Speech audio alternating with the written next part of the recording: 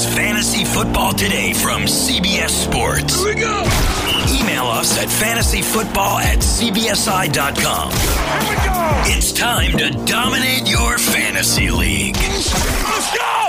Now, here's some combination of Adam, Dave, Jamie, and Heath. All right, welcome to a special edition of the Fantasy Football Today podcast. Today we will talk about Miles Sanders. He's a little bit too hyped. We'll go through some rankings, talk about some really old running backs.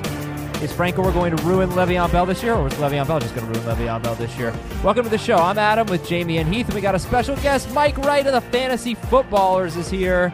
Check him out at fantasyfootballers.com. Of course, the Fantasy Footballers podcast, which is awesome. On Twitter, he's at FFHitman. And welcome to the show, Mike. Welcome to Fantasy Football Today.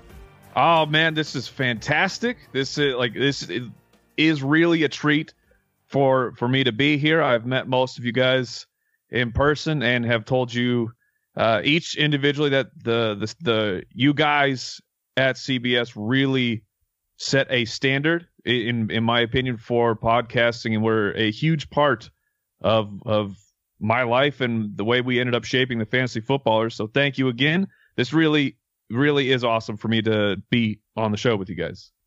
Have you met Heath in person? Yes. Oh, wow. How'd that go, Heath? Was that...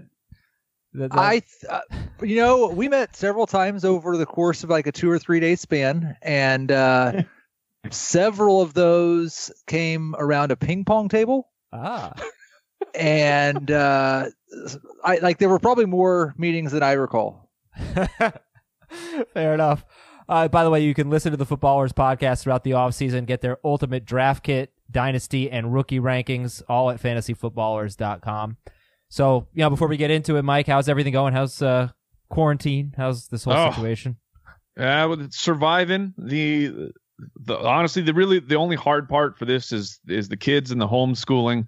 I am a homebody. I'm happy to stay here. The only thing that I miss going out for is food, which we can still get the old DoorDash and Postmates. So I'm not missing a ton, but of course, besides going into the office and being with the guys and that camaraderie. But other than that, I'm hanging in there.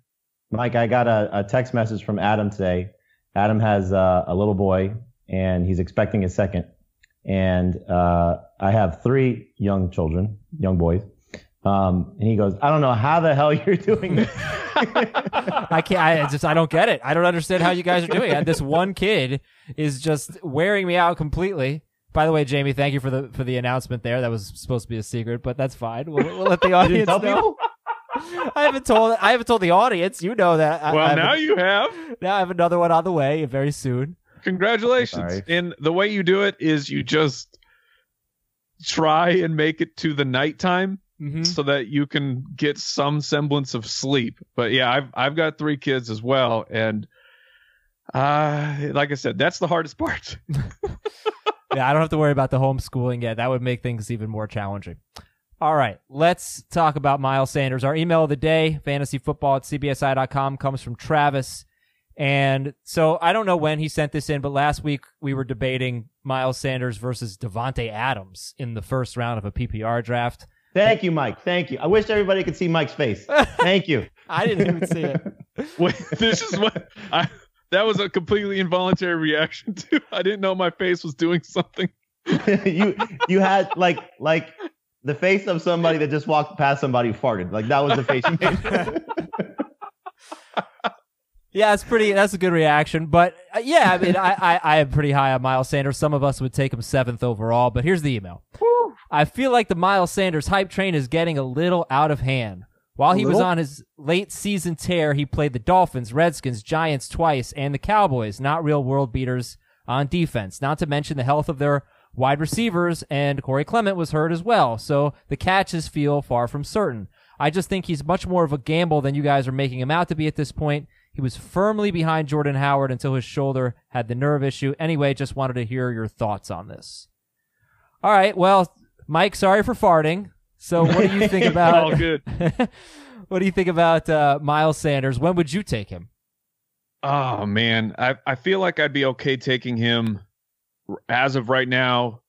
Maybe the 3rd. I'll take the gamble on him. He is such a confusing player. The third round or the third overall pick? You mean the third overall pick? Third, yes. Sure, let's just get out of control with the hype. He's such a confusing player, not because of his talent. He's an amazingly talented player. His yards per reception was absolutely insane. Like last year, there was only 3 running backs that had 40 or more targets and had yards per reception over 10. Miles Sanders, Austin Eckler, and David Johnson. There are only 3 guys that do that. So smashing efficiency through the air. But what we've seen from Peterson and the Eagles, like that's what we have to go off of. And it's which story are you going to buy into for Miles Sanders? Are you going to buy into the talent of Sanders, the fact that he was a second-round pick and Peterson had not done that yet? And then the end of season, that monstrous workload where he became an absolute league winner if you scooped him up in the second half, or do you buy into years and years and years of Peterson using 3, sometimes 4 running backs? We don't have proof except for the second half of last year where Doug Peterson was forced into it. His hand was forced, and it would.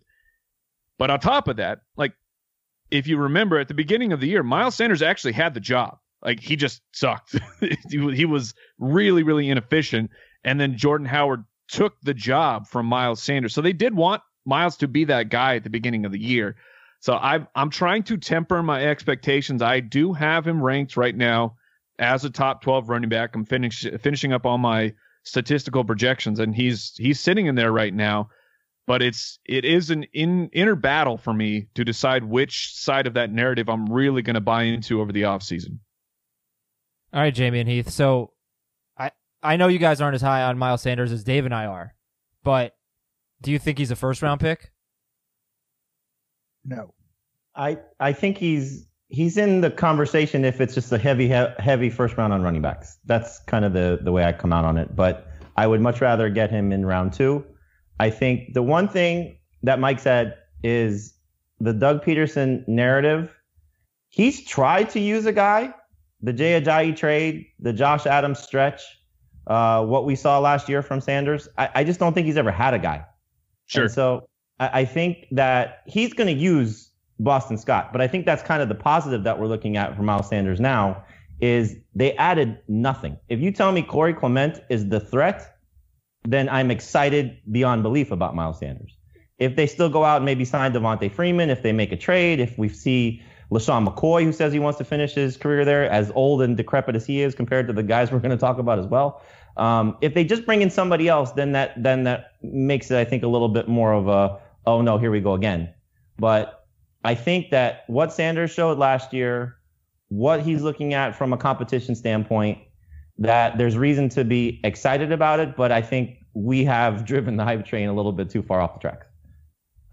It's like, speaking of farts that make everyone want to leave the room, there are, like, Jamie mentioned Devontae Freeman, but there's still like 4 of those guys. Yeah, Carlos Hyde's there. Lamar Miller is Yeah. still out there. Like, Yeah, I mean, I was just using any of those guys, sure. Right. And so I don't think, if you told me we were at opening week and it was, the depth chart was Miles Sanders, Boston Scott, and Corey Clement was number 3, I would feel like I might take Sanders in the first half of the second round. I can't take him over Nick Chubb. I can't take him. Like, was his second half better than Kenyon Drake's? Yeah, wasn't for a longer stretch. I mean, the second half wasn't. Your little 6-game stretch where we take out the games that we don't like. No, we take out one game. We take out week week 17 because he left with an injury. But other than that, it was after the Jordan Howard injury. I think Drake may have been better in non-PPR. Second half was better than Miles Sanders, without doubt. 6 games or 8 games? You look at second half. 6 games. Miles Sanders was the number 3 running back in PPR. 6 games, but not counting the last game. Because he left with an injury. You want me to count that game, Heath? Like, what are you kidding me? So Kenyon Drake's second half was better than Miles Sanders, and we've seen it from him before, and he doesn't have any competition either. So I would like, the best that I could get to would be Miles Sanders as my number 10 running back, and that doesn't make you a first-round pick. There's probably 4 to 5 wide receivers that should go in the first round. I want you to tell me that I should not admit that I should not include week 17, and we can move on to the next topic. No, if you're trying to make the point that Miles Sanders is worth the 7th overall pick, you better not include Week 17. That'd be ridiculous. Of course. Why would I? He left with an injury. Yeah, All right. you got to pick like the 7 best games of the season and give me a 16-game pace. They were his old. All right, let's move on. So we're recording this on Tuesday with Mike. It's Cinco de Mayo, so I hope that DoorDash is going to be delivering Mexican food to Mike tonight. But you're going to hear this on Wednesday. So with that being said, we're streaming tonight, Wednesday, May 6th at 7 p.m. Join us Eastern. Join us for a live mock draft. That's on Twitch, twitch.com/FFtoday. Follow us, and you'll see our stream on Twitch, twitch.com/FFtoday. And next week is Fantasy Football Yesterday. 5 episodes on the podcast on CBS Sports HQ. We're going back in time. We're looking at things like the biggest one-hit wonders like Justin Forsett, the biggest busts of all time like Monte Ball, and the greatest fantasy teams of all time. We're doing a draft for that as we speak. So that's going to be fun. Kind of look back a little bit and obviously catch up on anything that's going on in the current world of fantasy football. Like these 2 news items, the Jets are signing Frank Gore to a 1-year deal. They also drafted LaMichael Pirine in the 4th round. And Marshawn Lynch has been discussing a return to Seattle. So I'm going to start with Heath here because I feel like Heath's been higher on Le'Veon Bell. But does this change things for you with them bringing in Frank Gore? It shouldn't.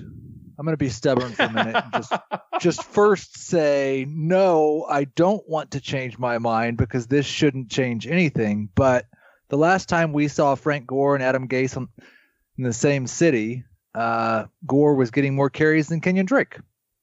So I have to acknowledge that this probably changes things a little bit. I started at a higher place on Le'Veon Bell than I think anybody else on the pod. So I'm probably, even after this news, going to be at a higher place on Le'Veon Bell than anyone else. In PPR, I still think he's a high-end number 2 running back. In non, he's more of a guy you settle for, a low-end number 2. But I would still I don't think Frank Gore is going to come in and catch any passes. I still think Le'Veon Bell is going to catch 60 to 70 passes this year. I don't think there's any way he has the touchdown problems he did last year, and he's probably going to average like 3.6 yards per carry instead of 3.2 or whatever. So he's going to be better than he was last year, but this hurts the touchdown upside because Adam Gase makes decisions. I'll just be nice. So Bell was 12th in the NFL in carries per game, but Gore comes in 160 carries basically each of the last 2 seasons. Nobody on the Jets got any work. Bilal Powell had 59 carries, but 19 of them came in Week 14 with Bell out. So you wonder what the workload is going to look like. Mike, what's your take on this Jets backfield right now? I'm actually so I pulled up my projections here. I sided more with Heath that I had Lev statted out pretty optimistically. Like he was sitting at about running back 12 for me, and we do half point scoring for our projections. So the work was just too much. The Frank Gore news though, for everything you laid out, Heath, it's like you have a connection already that these 2 have worked together, Frank Gore and Adam Gase. You were brain draining me, actually giving all of your thoughts and responses there. Where Adam Gase seems like he makes emotionally rash decisions sometimes, to put it in a kind way, kinder than I treat him on my podcast, which I won't bring that negativity over to you guys. So it is very possible that Frank Gore somehow comes in, gets over 100 carries, and takes away the one thing that Lev Bell is good at for New York, which is just he touches the ball more than anybody else. And you through sheer volume and that force of will, that's how he becomes a good fantasy player. So his outlook is definitely worse today than it was yesterday. All right, Jamie, you've got Le'Veon Bell 17th right now. I think that's a non-PPR actually. And I don't know if that's updated since the Gore news. Is he even going to be a top 20 running back for you? He's 14th in PPR. Yeah, he'll still. It's hard to still drop it. I think, like I'm looking at my rankings now. Is there a big difference aside from offense, but in terms of situation between him and James Conner, who the Steelers are trying to lower his workload? I don't think I could put Le'Veon Bell behind the 3 rookies not named Clyde Edwards-Helaire. I'd still take him ahead of Jonathan Taylor and Cam Akers and DeAndre Swift right now. So that's where he is non-PPR. Half PPR, PPR, he's obviously got to be higher because I think he said it. He's going to catch the ball. I'm sure Mike would agree. Yeah. And look, the offensive line is going to be better. The offense is going to be better because we don't know, I've said this time and again, how healthy Sam Darnold was coming back from mono. At what point did he get to 100%? I think the receiving core as a whole with Chris Herndon back and Perryman and Mims are better than what they had a year ago. So everything around this offense is better. It's just a matter of not only is it just Gore, I think they were going to use LaMichael Pirine in some role anyway, because I don't think Adam Gase wants to give a guy the amount of work that he gave Le'Veon Bell. He made that clear last year when the whole fallout with McCanahan, whatever his name is, the GM that was let go, and yeah. McCagnon, whatever. The signing. They don't like he doesn't like. Does he like Le'Veon Bell? There's such a bottoming out scenario here though for Le'Veon Bell. Like he has not played well for two straight seasons. They'll trade him. I'm saying he could just be. He was pretty bad last year, right? He was a bad player. He just got so many touches.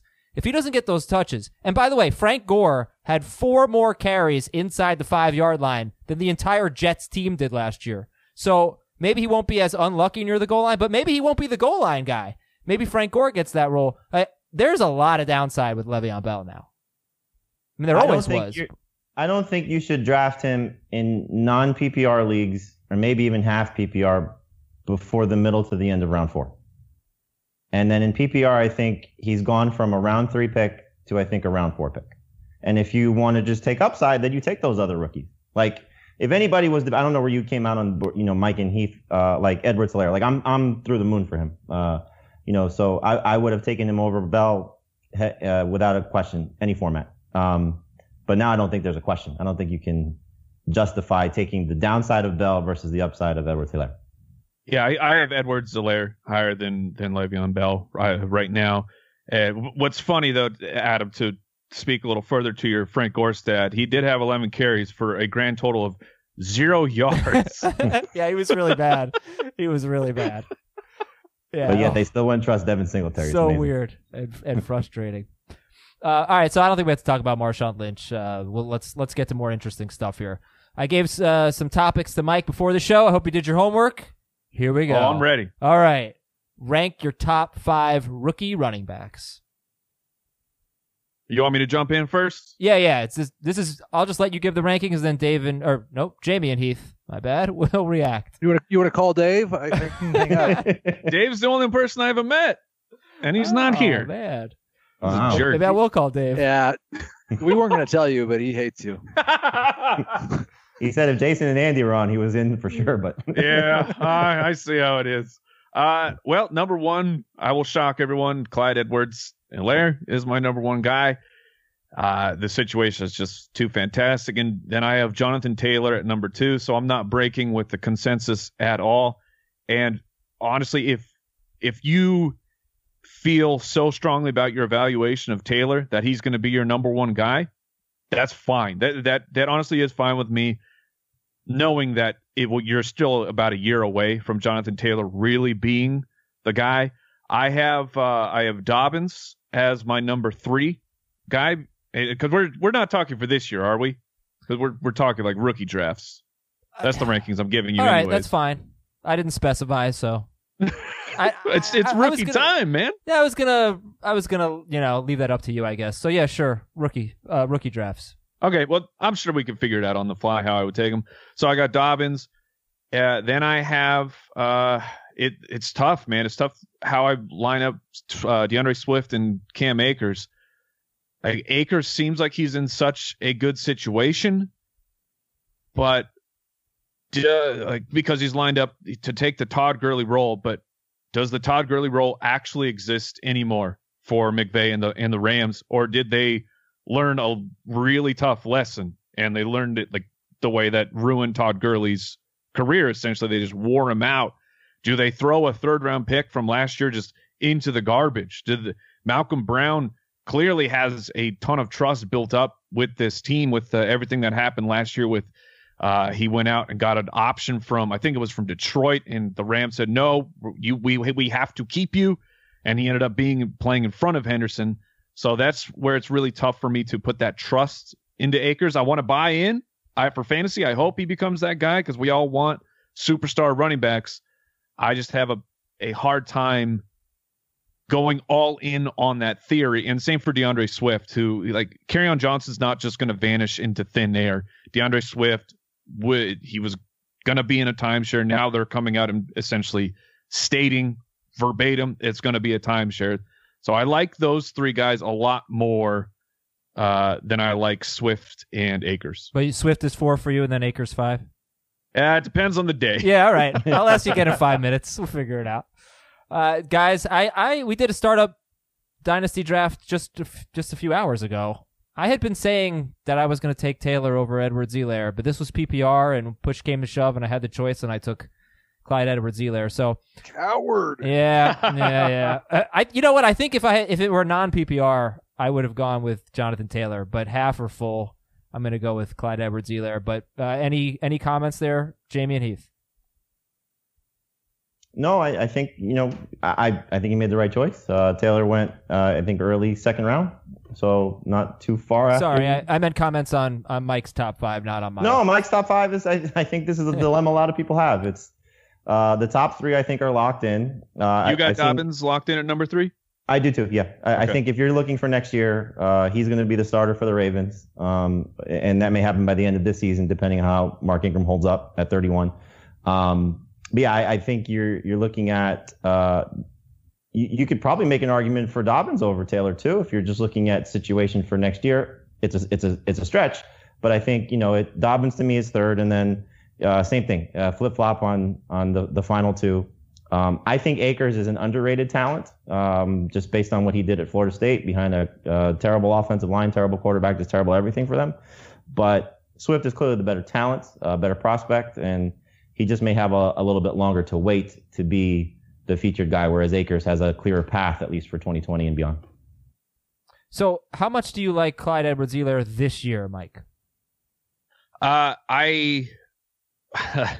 like him a lot. I think by the end of the year, he will be the guy, but it's a situation where his ADP is going to get out of control. He'll probably be at least a 3rd round pick. He might sneak into the 2nd, and I don't think he will be the guy right away. I think that Damian Williams has kind of earned the nominal starting role, and it'll take some time for Helaire to beat him out.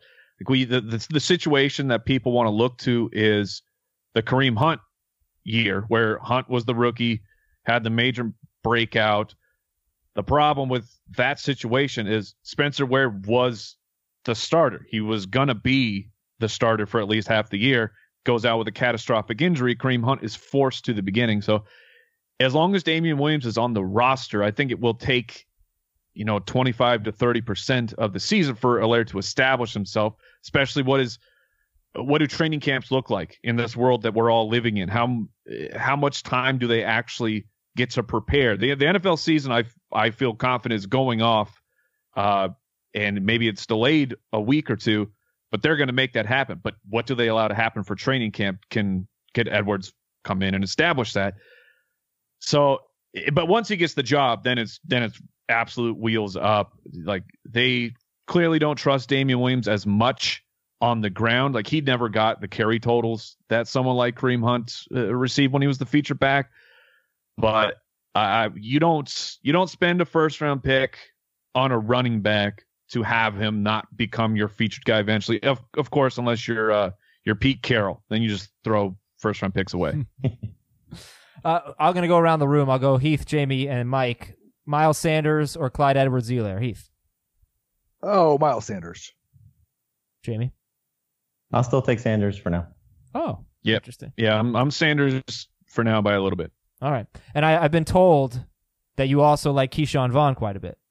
Oh man, yes I do. Keyshawn Vaughn, but part of that is that's the narrative or my evaluation coming to fruition, where talking about him on tape with Jason specifically, I was like, I love this guy. I think he's a fantastic player, extremely well-rounded. I felt the way I do about Vaughn, I felt about Alexander Mattison last year coming into the draft, and it seemed like no one would. I don't know if anyone's going to spend the draft capital on Vaughn. I don't know if the NFL sees him the way I do, but then freaking Bruce Arians saw Keyshawn Vaughn the way that we saw him. And so, like, Vaughn, for me, if you're doing rookie drafts, he does sneak into the back of the first round for me.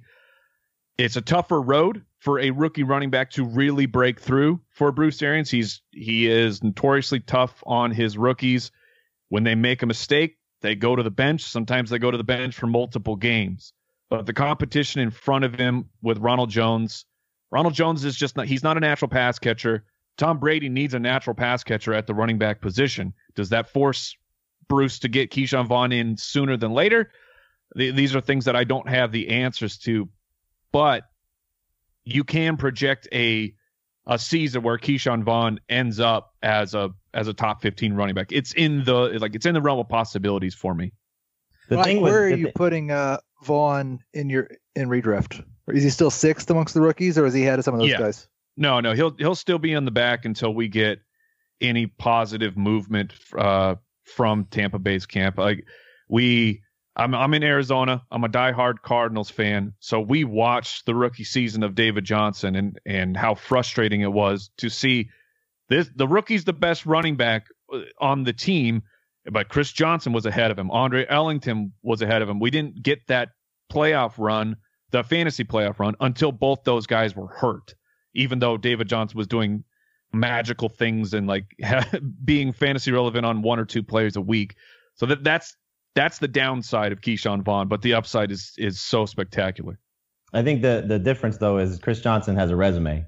Ronald Jones has no resume, so they can force we can play the veteran because he's done something in the past. I mean, you said it best. They're frustrated with Ronald Jones. He doesn't do the things that Bruce Arians really wants to see. I think the one thing about rookie drafts, I think you're right. Vaughn, I don't think he's going to sneak into the first round. I think he is a first rounder. It just depends on how many people take those wide receivers ahead of him.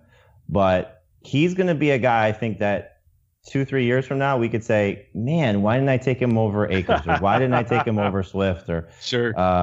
If he clicks to the level of what he could be. So he's a little bit of a wild card in what his upside could be, because I don't think there's that much downside. Even if you're taking him to the back end of the first round of a rookie draft, again, you're comparing him to, and I'm putting him behind guys like Ruggs and Jefferson and those guys. You're comparing him to Mims and Pittman and Claypool, whoever you want to throw up there in that conversation, Chenault, all those guys. But so if you whiff on him and those guys hit, you may regret it. But if he does hit, man, you could be set for a few years with a pretty nice prospect. All right, let's go to the wide receivers then. Rank your top 5 rookie wide receivers, Mike. Oh man, that was a frustrating night watching the draft unfold, because we've all been very excited for the 2020 wide receiver class. But the way I have them ranked, I'm sticking with CeeDee Lamb at number 1. Landing spot not ideal, but honestly, I don't know that any of them hit an ideal spot. So I'm still buying into the talent of CeeDee Lamb. If you're looking at long term, at least the way his contract works, Amari Cooper could be out in a couple years. I'm not saying for sure that's going to happen, but it's one of those things that you have to balance when you're looking at a long-term situation. So I got Lamb first. I got Judy second. I kind of go back and forth with Rager and Jefferson. Like the way that I look at Cam Akers, that running back situation, it should be Rager. It should be, because his spot is a little bit better than Jefferson when you're talking about an offense that they will throw the ball 600 times if they have to. He has a really clear path to being the number 1 guy sooner than later. And Justin Jefferson's in a low pass. He's in a low pass offense. He's clearly the number 2 guy at best, while Adam Thielen is there. So that's why it should be Rager, but I liked Justin Jefferson, the player, more than I liked Jalen Rager. So it's a struggle with those guys. And then somehow the first wide receiver in the draft, Ruggs, he's my 5th guy, because I just I don't know what to do with a player who was third on his own team. Seems like his speed is the calling card, and the Raiders just continue to be obsessed with speed.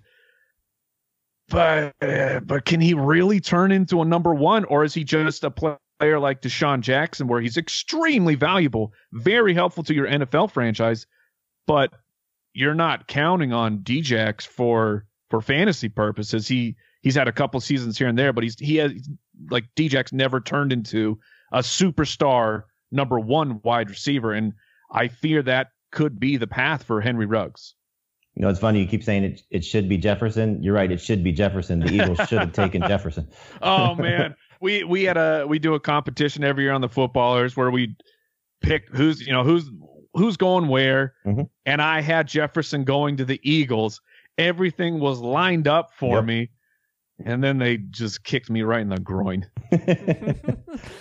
I think only twice in the last 10 years has the first, this is not so much a dynasty discussion, but the first wide receiver selected finished as the top rookie wide receiver in that first year, right? So interesting. Amari Cooper in 2015 and Calvin Ridley in 2018.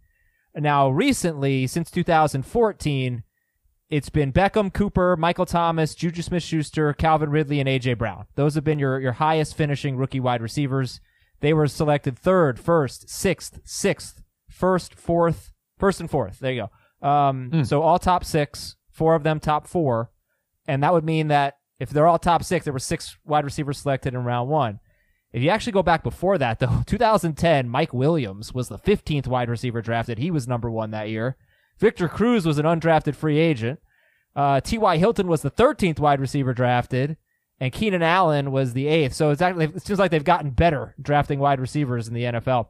But I think, like, Henry Ruggs went pretty late in the dynasty startup that we did today, and it just seems like, guys, people don't care who the first wide receiver drafted is. That just doesn't seem to matter all that much. Not as much as running back, I'd say. Is it, Heath? Would you agree with that premise? And it's based on what we've seen in recent history. I think it really depends on who you're drafting with. I know that there are some people, and I've seen them on Twitter, that have Ruggs as still the best wide receiver, partially because they liked him like almost equally to Lamb and Jeudy, and partially because Ruggs went first. And like, even if they're not the best wide receiver, there's a pretty decent history of the first wide receiver getting a lot of opportunity in year one at the very least. It's going to be so, like, I just don't know with Ruggs how they're going to use him. If the plan is we're going to use him outside opposite Tyrell Williams, and we're going to have Renfrow and Waller running these short area targets and Ruggs and Tyrell going deep, then I hate Ruggs. But if the plan is, Hunter Renfrow is just a guy and he's already past his prime anyway, we're going to put Ruggs in the slot and have him do things around the line of scrimmage. Is that a Renfrow age joke? It was. Thank you for acknowledging it, Adam. Then I think that Ruggs could be like phenomenal. Like, he could be like Tyreek Hill's rookie year, where he didn't really run very many routes. He just did a lot of stuff around the line of scrimmage and then would go deep occasionally, and it worked really well. Now he doesn't have Andy Reid, so that hurts his chance. Tyreek Hill didn't have that good of a rookie year if you take away the rushing stats, right? Well, I would presume that they're going to give Henry Ruggs some jet sweeps, right? If they're going to use him in the best way possible. Yes. Yeah, Hill had 593 receiving yards, 6 touchdowns, 267 rushing yards. That's a ton, and 3 touchdowns. You don't see that very often. No, but if you were going to do if you're going to draft him, if use him. Do that, it'd be Ruggs. Right. So I think that for wide receiver, Heath, seasonal versus dynasty, redraft versus dynasty is a very different conversation, right? So who's your favorite rookie wide receiver just for this year, Heath? It's actually the same, and it is different, but it's the same guy for me for this year. It's Jeudy. I had Jeudy and Lamb really, really close before the draft. I liked Lamb slightly more. I think the landing spot might be slightly better for Jeudy, and that was enough to tip it in his favor in Dynasty, but I still got him back to back. But Judy's my favorite. Now, there are some guys that we haven't mentioned yet that I think have a chance to be the best rookie in redraft. Laviska Shenault and Denzel Mims both have an opportunity, I think, to be the best rookie this year, but don't have anywhere close to, in my opinion, the same upside as Lamb or Judy. Does anybody like Brandon Ayuk? It seems like No, he's a fantasy not at all. actor. 49ers do. Kyle 49ers Shanahan do. loves him. They're great on him, and I heard from somebody who's connected to the organization that they were taking in order at their pick was 13. Where they trade down, I forget what they did. They had 14. They- I think they ended up with 15 and traded down from Yeah, 14. they moved They moved- down one They spot. moved down one spot for the Bucks, right? So they were taking Kinlaw 1, Lamb 2. No, Kinlaw 1, Ayuk 2. When did Lamb go? They- Lamb went after him. They said that Ayuk was the guy they would have taken if they didn't take Kinlaw there. And Lamb had not been taken. I think only Ruggs had been taken. Oh, you're right. It was Kinlaw, Lamb, Ayuk was the order that they wanted him because they took Ayuk at the end of the first round. That pretty clearly tells us that Ayuk's going to have like a 6-week stretch as a top 12 wide receiver and then completely disappear from the face of the earth after his rookie year. And I will take that 6-game stretch next year, and I will say he was the number 8 wide receiver. I already look forward to it. So, I think they moved down from 13 to 14. They moved down from 13 to 14 Yeah. because the Bucks moved up one spot, and then they moved back into the first. No, their pick of the first round was Ayuk, their original pick. They got Yes, that from they traded up. Minnesota. They did trade up though to 25 to take Ayuk. Whatever I think- it was, their 2 first round picks were Yeah. Kinlaw and Ayuk. They wanted Lamb if Kinlaw was gone. Is what I heard. Right. I think they traded back from 13 to 14 and up from 31 to 25. And Sounds right. Yeah. Let's just go with that. All right. So we've talked a lot about the veteran players who were affected by the NFL draft, and I think the one we've talked the most about is Amari Cooper.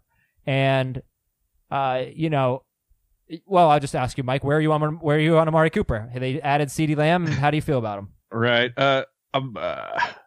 Me and Amari Cooper have had a very storied past where I just can't buy into Amari Cooper. Like, he will be great for half the year, and he will be bad for half the year. Yes. Like, how many years in a row do we have to see it happen? How many excuses do we have to give Amari Cooper? Like, yeah, I get it. He started out really hot, and then, okay, I guess he was playing with an injury, and but that was this year. What we give him an excuse and a pass every single year. Clearly, the talent is there, and that's what's so bizarre about Amari Cooper is I have no idea. I have no idea how he vanishes from But he games. was still top 10. I mean, he still finished 8th in That's- non-PPR, 10th in PPR. That's the problem, though, is at the end of the year when you're trying to remember what happened. Okay, let's go look at the final standings. Oh, Amari Cooper, top 12. Oh yeah, man. Oh Adam yeah. throws out the final 8 games. He doesn't include the final 8 games. and then your memory starts going of, oh man, remember how great he was at the beginning of the year? Imagine if he did that the entire season. And we've done that 5 years in a row now for Amari Cooper. So yeah, guess what? Amari Cooper's going to finish as a top 15, probably as a top 12 wide receiver, but he won't be on any of my teams because I've been fooled for the 5th time of buying into Amari Cooper as he can really get it done now. And like Michael Gallup was pacing just behind Amari Cooper, and I think Gallup played 14 games, if I remember correct off the top of my head. They averaged almost the same amount of fantasy points per game in PPR, almost identical. Yeah, and you can get Gallup way later. Gallup's even going to move down, I imagine, a bit in ADP because of the fears of CeeDee Lamb, which I'm not concerned for Michael Gallup. I think Gallup is still going to be great. But Amari Cooper, he will finish really, really high, and he will disappoint you a whole bunch of times, which a $100 million wide receiver should not be doing that. And I don't know why he does. Okay, Rex Ryan. Well, I know what you and Heath were talking about at the ping pong table. So let's play this little game here. We had a 3 wide receiver PPR draft with a flex, so pretty wide receiver heavy. Last week, it was our first draft since the NFL draft. Amari Cooper went 36th overall, last pick of round 3. Okay. Michael Gallup went in the middle of toward the end of round 6, so about 70th. And let's see where CeeDee Lamb went. Round 8, 2 rounds after Michael Gallup. So you're talking 3-4 turn for Cooper, round 6 for Gallup, round 8 for Lamb. What's your favorite value there? I would take Michael Gallup there. Like I generally don't draft rookie wide receivers in redraft. I target them halfway through the season once they really start to break out. Just with all my experience and research, that's to me that's my optimal strategy of how to deal with rookie wide receivers. And like I said, Amari Cooper is not going to be on any of my teams. So at the end of the third round, that's not terrible for a guy who will win you a couple weeks. He will also cost you a couple weeks. So it's the balance of the yin and yang there. So give me Michael Gallup at the end of the 6th round. I think something you said there for me is going to apply to all rookies. I'm not sure, like once we get down to like July and August with where I expect ADPs to be even for the running backs at the very top of this class, I expect most of this rookie class is going to be worse than their ADP for the first month of the season. Yeah. Because they're not getting the same exposure to NFL practice that they normally do over the offseason. So I don't know that I'm going to draft any rookies, but I'm going to be making a lot of trade offers for them in October. Well, Heath, we keep saying that, and I'm with you on this, but remember, they haven't fully canceled anything yet. Well, they canceled rookie OTAs. Yes. And off-season OTAs. That's all virtual now. Yes, but I think as long as we have a normal training camp, that's really what's going to matter the most.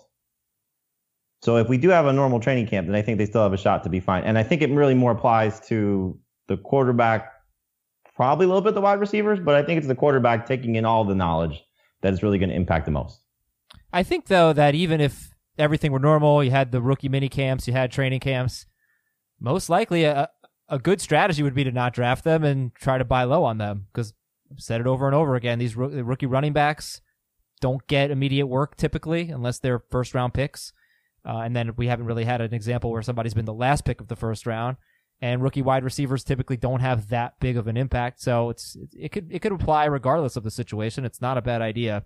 But he said something earlier that I think applies to this as well, is that, that Mims is somebody who for this year could be the best guy. Pittman as the potential starter opposite T.Y. Hilton could be the best guy. Shenault could be the best guy. If you feel like you got to get a piece of this receiver class, let somebody else chase Lamb and Judy or Ruggs or Jefferson or whoever, Rager. And then you still can get some pretty good players much, much cheaper. Like I'm going to take Antonio Gandy Golden in every draft in my life. Yeah.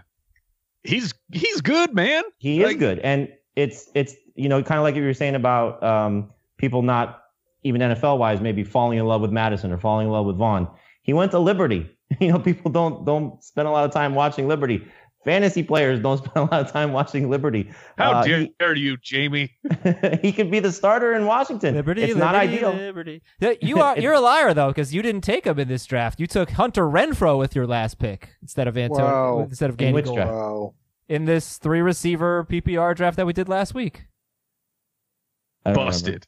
Well, Adam, I'm drafting for like 5 people. You probably left to go do a baseball podcast at the time. I think you did do this. I think this was the draft you did for me, actually. Yeah, it was. All right, you are forgiven. You are forgiven. This is what I get, Mike. This is what I get. We do these drafts, and I get everybody. I sent one today. We're doing one on Thursday. 14 people. They all said yes. So now I got to kick somebody out because we're only doing 12 teams. Or 2 people out. Then what inevitably will happen is we get to the day of the draft. I only did this 2 days in advance. So we get to Thursday, and I'm going to get 4 people saying, hey, can you make the first 2 picks for me? I'm going to be doing this. Or I'm not going to be able to finish the draft. Can you finish it up for me? I end up drafting for 5 people. I don't know which team is mine by the end of the draft. You could have drafted Gandy Golden for one of them. You had 5 opportunities to do it. I got 3 kids running around. I got to do with one. You as a child. Yes, you should have been able to manage doing a podcast and making a pick. Mike, I am going to ask you some personal questions at the end of the show. Oh, fantastic! Yeah. Before we do that, are there any other Mike knowledge you want to drop? Drop the Mike knowledge. There's something there. We got there. There's something there. Yeah. Well, you got there. Yeah. I'd love to get your guys' temperature on Antonio Gibson from Washington, because he was a player that I like. Scouting him, he's fantastic. When you throw on his highlight tape, you go like, holy crap. then you look at his actual measurables of how big and fast he is. Like wow, this is he's a very intriguing player. And why didn't he get to play? Then you have to go figure out the backstory for Gibson, and he had some trouble with his grades, so he wasn't able to get to a D1 school. Was able to finally transfer, and then he's playing behind was Henderson and Pollard, I think, were the guys in front of him, like two NFL running backs. So once he finally got his chance to shine, he's a human highlight reel. And I found myself really falling in love with Gibson in our Footballers Dynasty League. I took him in the middle of the second round, even with having picks after that, because I didn't want to take the chance that I wasn't going to get Antonio Gibson on my squad, because I think the upside is just tremendous. So I want to see how are you guys feeling about him, and what position is he going to play? I think he's going to play running back, from everything we're hearing out of Washington. And, they're starting to talk, which is going to drive the ADP up of, the next Christian McCaffrey.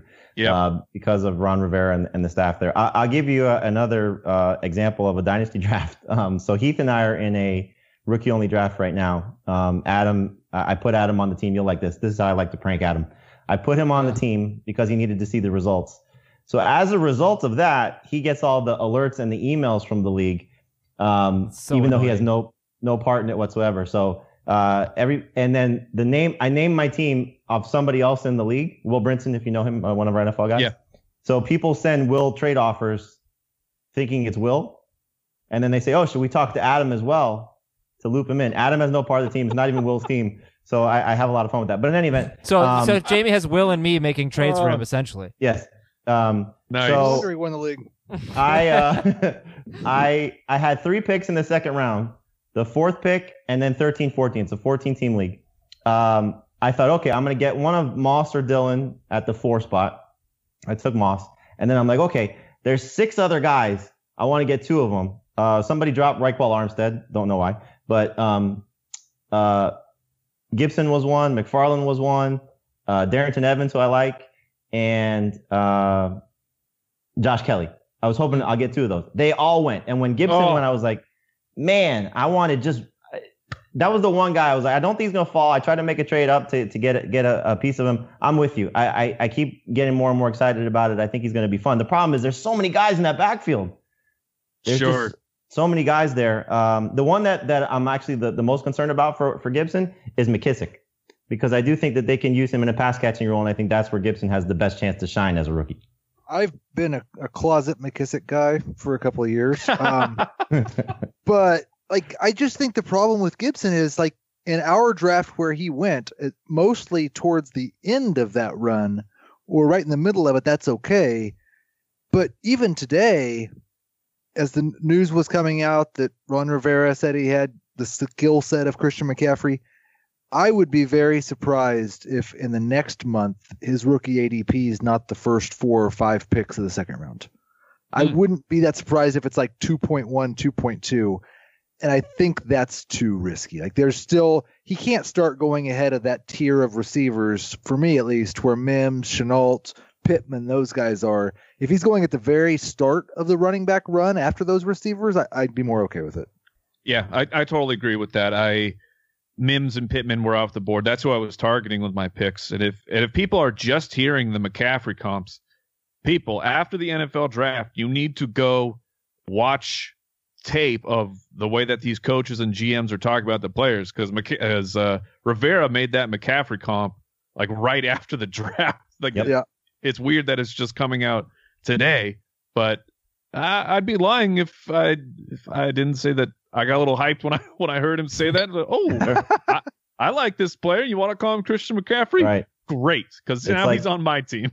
It's like Andy Reid and Brett Veach saying Brian Westbrook. Yep. What? Oh, okay. Yeah. So who would you guys? Let's say you're in a dynasty league. Would you rather have Darius Geis or Antonio Gibson? Still Geis. Man. Still Geis. But you still believe he can turn it around? I think if they both hit to what they could be, Geis will be better. Yeah, I can agree with that. It's just, will Geis hit? What do you mean? Gibson's Christian McCaffrey. If he hits to what he can be, he's Christian McCaffrey.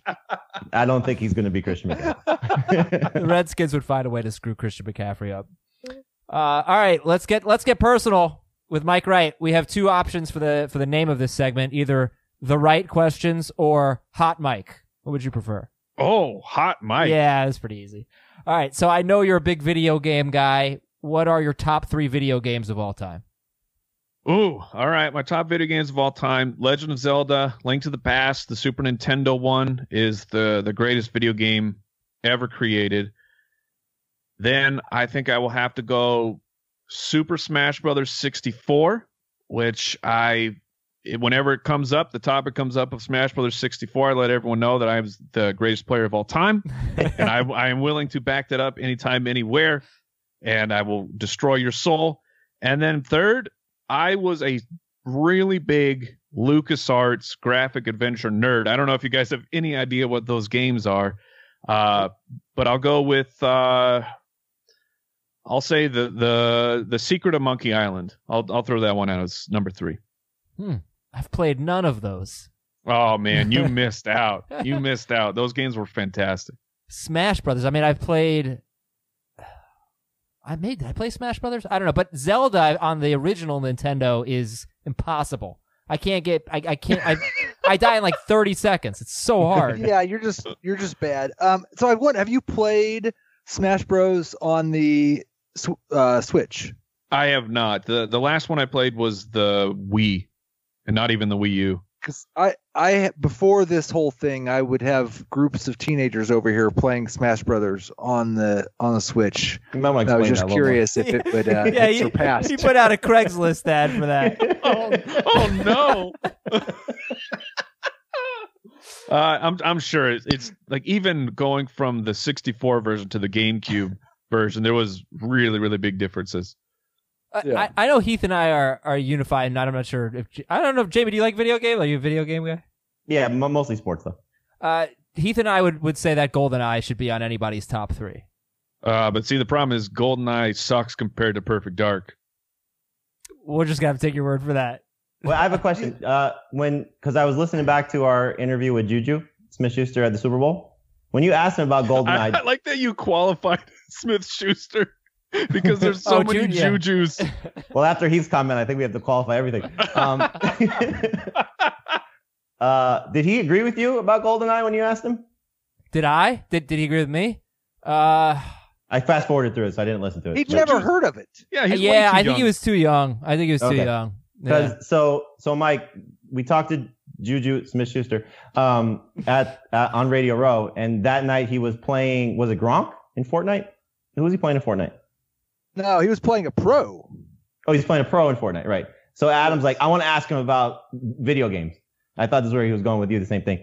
And so he asked him about GoldenEye, and apparently he's, oh yeah, sure. yeah, too young. The guys, I don't know. We're old. All right, next question. What shows are you watching right now? Oh, the problem with shows is I'm a movie guy. I just, it's hard for me to get into shows. Like I guess maybe it's the commitment, and then I miss out, and now all of a sudden there's 3 seasons that I'm supposed to catch up with.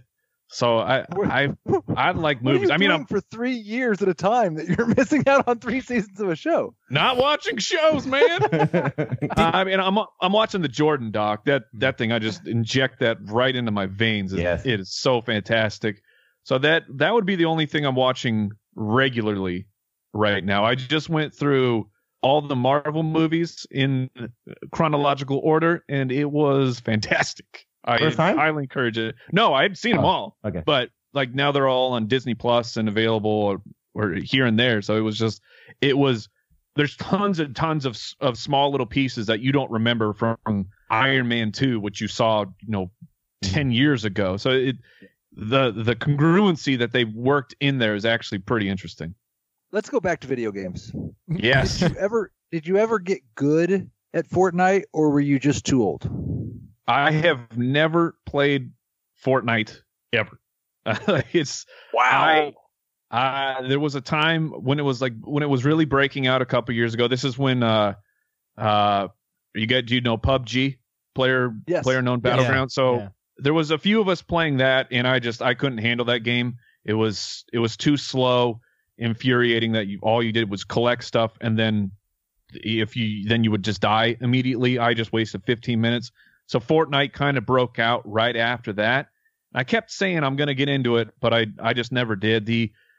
Apart from Smash Bros, there was a period in my life when I was going to school in college, and I got really into the fighting game community back when Street Fighter 4 had kind of just come out. So I would travel around the state, go to tournaments, and there's a big tournament in Las Vegas every single year called Evo that I went up to, and I did okay a couple times there. So when it comes to competing, it's apparently fighting games is what I like to go with. So I was going to ask you about Game of Thrones, but I guess you haven't seen Game of Thrones. I have seen. Oh, you're in Game. Okay. The big ones I've seen: Thrones, Breaking Bad, but things like The Office. I think I made it 4 seasons in, and then I just got overwhelmed, and so I've never seen the whole Office, and people get really, really mad when you say you haven't seen The Office. Oh, yeah, it's great, but like Jamie's never seen The Office, but he uses all the Office GIFs all the time. It drives me crazy. I think it's so just to drive you crazy. Disingenuous. Did you just say GIF? Yeah, it's GIFs, right? Oh, Wait, God. don't disagree with the only correct take Adam's ever had. It is GIFs. The guy said it's No, GIFs. it's not. I don't care what the guy said. What is the first word in that acronym stand for? It's graphic. Giraffics? Yeah. Like, that doesn't even make sense. I Why agree. would you? I respect the guy who created it, though. I feel like you have to respect him. No. But he doesn't respect the English language, I guess. All right, so then I'll ask you a movie question. Favorite movie? Die Hard. Oh, Christmas here we movie? go. Yes. Is Jerry Maguire a sports movie? Yeah. How is Jerry Maguire not a sports There's movie? no sport. There's hardly any sports in it. Think about it. But it's about Mike, sports. It's not about sports. It's a love story listen, about a guy whose life involves sports. So it's about love. It's his love story. It's not a sports story. Mike, listen. Forget everybody else that's here. All right. Mike, just me and you. Listen. I can't make the offer, but if things ever don't work out at the Footballers and we need to replace a host, again, I can't make an offer. All right. But we're on the same page with a lot of stuff here. So, we would love to have you. Just think about it. There's no sports. I have an audio production background, so I can handle all the responsibilities. Your favorite fantasy league format is what? So like 2QB, PPO. What would be your favorite league format? I like 3 keepers. My favorite format is 3 keepers, and it's a half PPR, 1 flex league. No super flex? Nah, I mean, I like the concept of Superflex, of how we're, restoring balance to the quarterback position, but I don't think you need to. Like, our game is fantasy football. Our game is not the NFL, and I will take all the loopholes. And the quarterback streaming situation it's very fun to me. I'm going to the waiver wire. I'm putting it all on the line right now, saying that Daniel Jones is about to go off against the Tampa Bay Buccaneers and nobody wants him. Scoop him up. I'm throwing him in my lineup, which you can't do that nearly as much when you're in the Superflex. Heath and Jamie, do you have any? I have one more question, but I'll let you guys go for it if you have anything.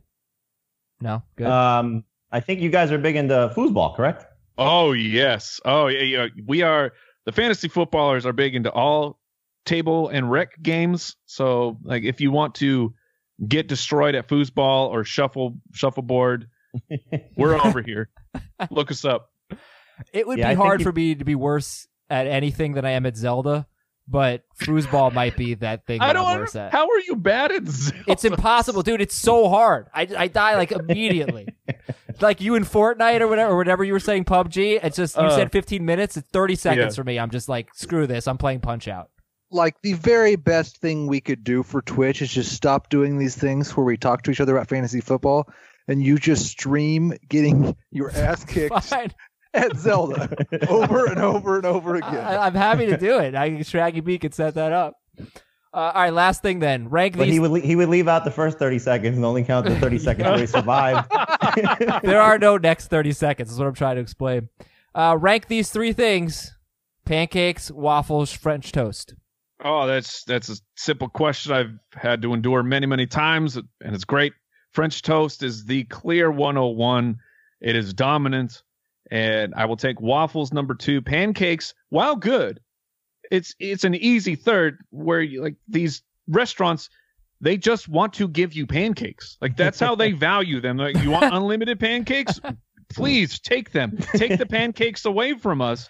Meanwhile, French toast that's a delicacy, man. You go to Cracker Barrel, get some Mama's French toast. Oh man, you will not be productive for the rest of the day, but it is delicious. That doesn't sound like a good food. If it's that heavy and you're not going to be productive for the rest of the day, I mean, you are the worst. The worst. Yeah. That doesn't sound like good food.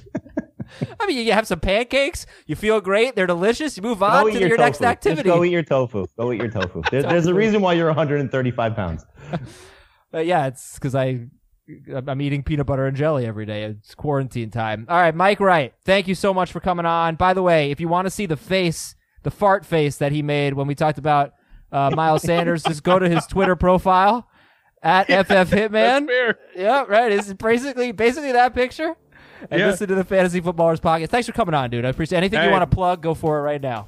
Man, just the podcast. If the CBS guys aren't getting it done for you, we got a show over with the Fantasy Footballers. No, we're good. We can exist in the same space at the podcast land. But really, thank you for having me on, guys. A lot of great podcasts out there. Fantasy Footballers right up there at the top.